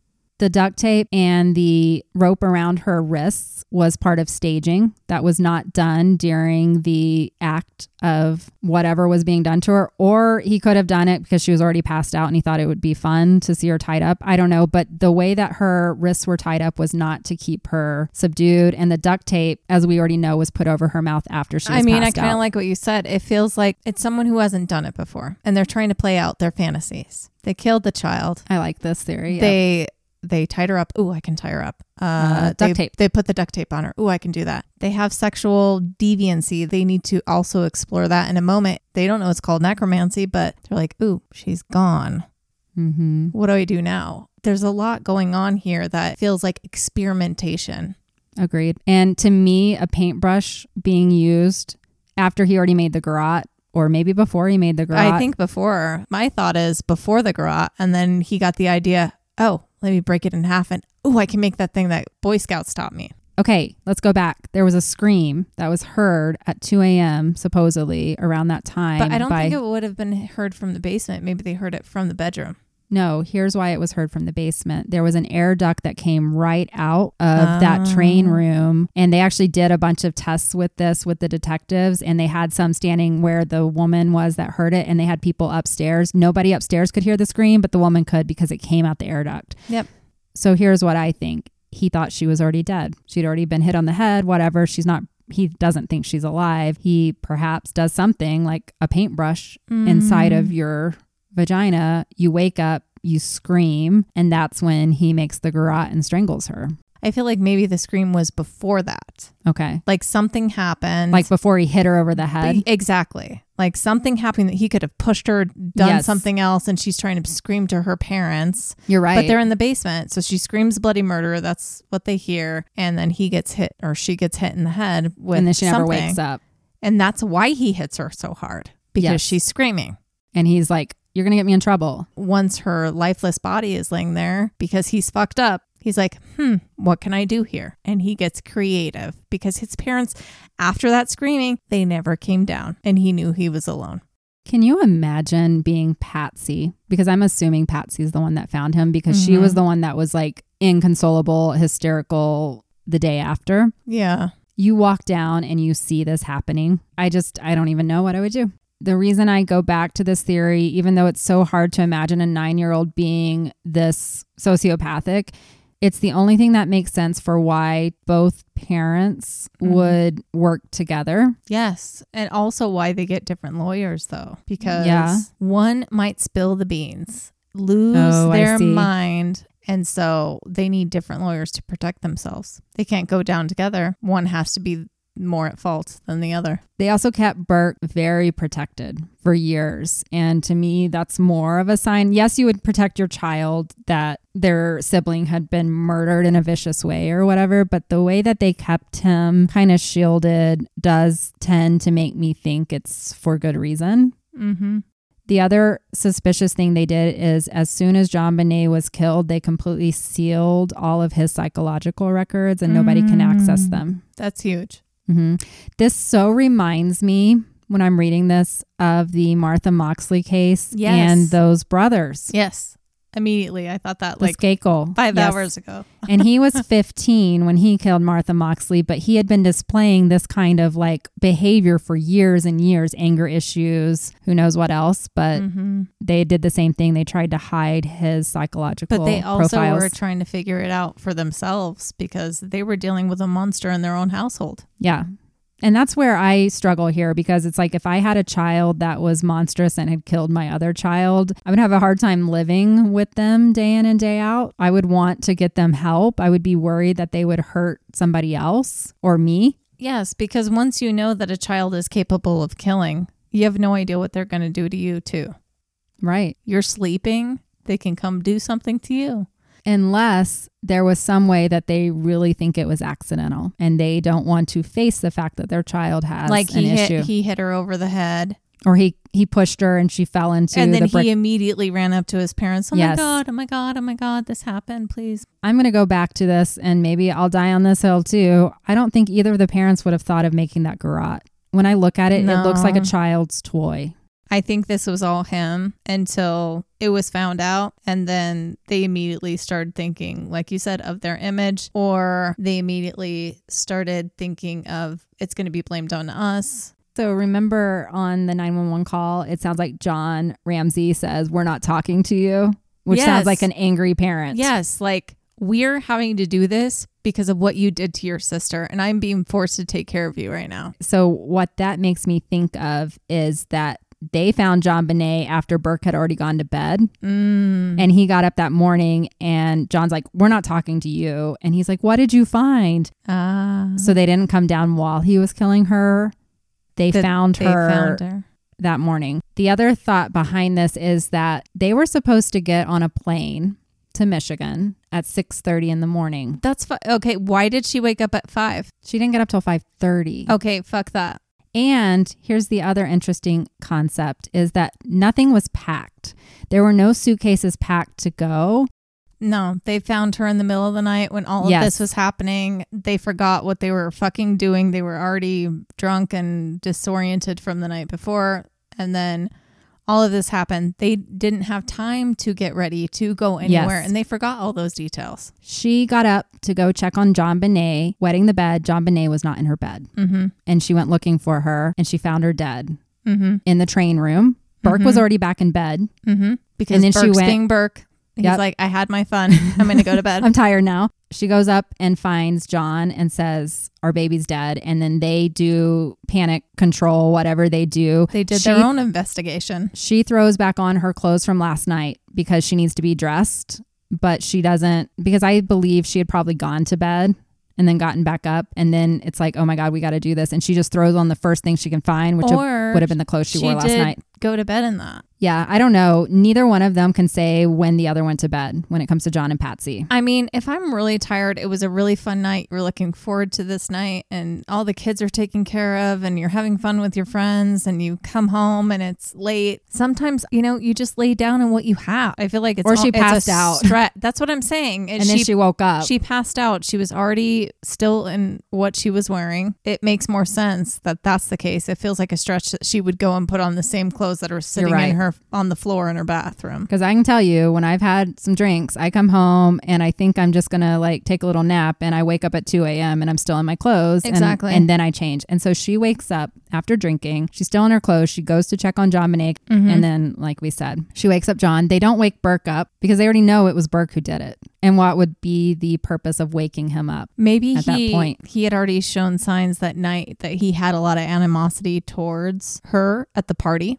Maybe he was doing other things. And he already had a history of doing it, but maybe it was very evident at the party that night. So they just knew it was him. They knew something. And this also explains why Patsy was kind of completely flustered when the pineapple bowl came up. She didn't know that pineapple bowl existed because she didn't come downstairs with them. She didn't know they had eaten it. All she knew was she found her baby girl dead in the basement. And then they were doing all the control of that, but nobody had come upstairs and looked around to see what else was out of place, which was the pineapple bowl. They write the ransom note. But then I go to... why would they have called the cops right away and not worked more on the scene? There was no reason for them to feel pressured to call the cops at 5:30 in the morning. Exactly. You could have said you slept till 7, 8. So that's where, once again, I get into this. Why would they have done it that early in the morning unless they wanted to make it look like they had just found her? There was a 6:30 flight. And they needed it to look credible that I'm they got sorry, up. but you can't wake up at 5:30 and get to a 6:30 flight. That's what I've always thought when I read this. I'm like, this doesn't make sense. None of it makes sense. None of this makes sense. None of it makes sense. The only thing that makes sense is everything was disturbed in the middle of the night and it fucked up everything else. Mm-hmm. Their brains are so scatterbrained. They just lost their kid. Their other kid did it. And they're trying to figure out a way to make this look one way or another. But you can't think through everything when your child was just murdered. There's no possible way you could think through every freaking scenario. Why, if you're staging it, would you have written that ransom note? The ransom note was a bad idea, whoever did it. I did read this, and this kind of makes sense. They thought the police would show up at their house, read the ransom note, and then leave and start looking for their child. And that would give them time to get rid of her body, do whatever. And then the hope was that they would be able to move the body because the police would be out looking for this kidnapper. And then they would find the body somewhere and believe that it was connected to the kidnapping. So I think that their harebrained idea, they just didn't pull it off well. That's why they invited people over right away. But why they filled their house with people so that they themselves could be obscure. And that's why Patsy was inconsolable and crying because she was the scene while John snuck out. Slip away. They were planning this and John was going to sneak out with that suitcase to go get the money, but then when they went down to get JonBenet's body, rigor mortis had set in and she wouldn't fit in the suitcase anymore. She wasn't bending. Should have done it before. And then he was like, we got to discover this body before the police do. And that's when he went down with Fleet White and was like, my baby. He was hiding evidence for the hour that he disappeared. Yeah. The thought is that he took the roll of duct tape, he took the cord, and he took maybe her real pair of underwear and got rid of them somewhere. They said he could have, put them anywhere because nobody was looking for it at that point. Because why would the White Lawn Johns have pee on them and not the underwear?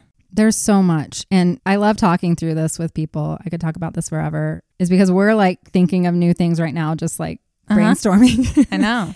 But it makes sense now. That's why they wrote the note. Mm-hmm. They didn't get the body out of the house like they thought they could with all the people there distracting. And they didn't think the police would hang around as long as they did because they don't know how police work. No. Okay, we have solved the JonBenet case. You're welcome. Yes. Sorry. Let me keep talking about Burke Ramsey, though. He did go on Dr. Phil in 2016. He gave the creepiest interview you will ever watch. I recommend if you are on the Burke Did It train with me and Jessica, go watch this interview because it will make you believe. So Burke was 29 when he went on the Dr. Phil show. He had never talked to press ever, and he said, I will do one interview and then you will never hear from me again. So you go on Dr. Phil? Really? Go to someone else. I thought the same thing, but when I looked it up, Dr. Phil had the same lawyer as the Ramseys. Oh, fuck that. So there was a connection there. Dr. Phil asked softball questions. John Ramsey went on Dr. Phil many times. It wasn't a real Dr. It wasn't a Phil no show. Okay. But Burke being Burke is just a creep, so can't you hide can't that. cover that up. He is very weird, and he has a fixed kind of like Joker smile on his face the entire time he's interviewing and talking about his dead sister, and a lot of people bring that up, and Dr. Phil defends him and says, no, he's just a really socially awkward person. Yeah, that happens, but... One of the questions Dr. Phil asks him is, when you went to the funeral of your sister, how did you feel? And here's his answer. He said, I looked in the coffin and I noticed that she had this weird kind of droopy eye. And I thought, that's weird. Because he's looking at her as an object, not a person, not his sister, not anything else. He's like, oh, look at this skin and bones, a droopy eye. Okay. When I listened to this interview and I heard him say that, I was like, that's a sociopath. That's a sociopath. He has no feelings towards anything. Right. He's literally observing. He's talking to you about facts of what he's seeing. Yes. And that's what he remembers is she had a droopy eyelid. That's literally what he remembers because he has no emotional connection to whatever he's viewing. And he has no emotion at all when asked all these questions about his sister and how he was feeling. And there's one point, a lot of people bring this up, where he talks about his sister flaunting herself at the pageants. She's exactly. 6. He used the word flaunt. And a lot of people are like, that's an odd choice of word for your dead sister that was 6 years old in a pageant to be like, she was out there flaunting herself. So that attracted pedophiles. And children of this age, they don't think of themselves in that way. They don't know what sexuality is. They're literally being their bubbly, cute little selves who are like, oh, yeah, yes, I can do this. I can do this. Yeah. I can do this. They don't realize. Watch me. You know? They have no idea that there are like freaky people like her own brother. And they shouldn't know that. They shouldn't know, honey, don't do that because grown-ass men won't be able to control themselves around you. That is so fucked up. I don't want to live here anymore, Jessica. I don't want to. I had to go to my daughter's dance recital yesterday. And one of the people who was standing outside yesterday when my daughter came out, and she was actually very appropriate. Some of these dance costumes can be a little bit ridiculous. Looking, yes. But this year was okay. I was kind of happy with it. Right. But I heard a man go, because a little girl was getting picked up. And as she was getting picked up, someone was like, we can see her in your underwear. Put her down. Put her down. And the man goes, isn't that what all of this is about? It's all scandalously dressed little children anyway. What? And I was like, the only person who thought that was you, because this is you're a making it child. sexual. This is a little child. Wow. So this is everywhere. It's disgusting. I won't go into any more, but watch the Burke Ramsey interview with Dr. Phil. You will probably be convinced, like me and Jessica. There was a CBS documentary that came out based on Detective Kolar's book, and that's when they first announced that they thought Burke Ramsey killed his sister. Right away, in December of 2016, Burke Ramsey filed a lawsuit for $750 million against CBS. Okay. They weren't even as cold as we are. They said that Burke accidentally killed her. I don't believe it was an accident. No. Sorry, you don't accidentally do all the other things that happened to her. Right. He also filed a $150 million lawsuit against one of the pathologists that was in the documentary who adamantly believed that Burke was JonBenet's killer. For the next couple of years, they just sued everybody and anybody who said anything about Burke killing JonBenet. A lot of these were tossed out. They settled out of court. Nobody really knows what happened. I can tell you that Burke, as of 2018, the last that is known of him is that he is a software engineer and he reportedly works from home. I don't know if he has a wife or a girlfriend or friends or anything. Do you remember from the very beginning? Do you remember the time? Do you remember the time when I used to deliver to Psycho Man? He was a software engineer who worked from home and he looked like a fucking serial killer and he acted like a fucking serial killer and I got away from him. And this is exactly who I'm picturing now. So I think that's everything that I can think of to talk about right now. Although I could probably talk for another hour because there's so many pieces to this. Please, please do your own research, come back at me and tell me if you have proof that it's someone else. I lived this for the last month and there is nothing else that made sense to me. No, it's always been the brother for me. And I know that some podcasts out there are afraid to say what they think. Obviously, we're not. So hope you enjoyed hearing our very candid thoughts. You put it out there, people get to make opinions. Yep. Sorry. Hopefully Burke Ramsey's not listening and finding out where we live. Shh, Kendra, shh. We don't live anywhere. We live in space. John Ramsey is still out there today pushing the fact that the Boulder police did nothing to help and that the family was always the target and that they let a murderer get off. He is still out there saying, and he is pushing right now for DNA to be tested, and he's saying DNA is what will solve this case. I do not agree. Mm-mm. And I think he knows. He knows. He's in the cahoots with the DA. The DA knew that DNA was not going to solve anything, and so that's why he's saying such bullshit. And they know they can't prosecute Burke Ramsey now. Even as a 36-year-old that he is today, Burke Ramsey cannot be convicted for something he did when he was 9 years old. So there is no justice for this case. No, not unless he commits another crime. Anyway, it's Burke. I don't know who else it would be. I don't know who else it would be either. Every single person could be, right? That's the whole point of this. And that's why nothing's ever been solved. But I think the most clear and logical person is Burke. Everything about this was sloppy. Yes. Poor little girl lost her life for no reason. She was only 6 years old. And if she was being molested either by her dad or her brother or both, like this poor little thing.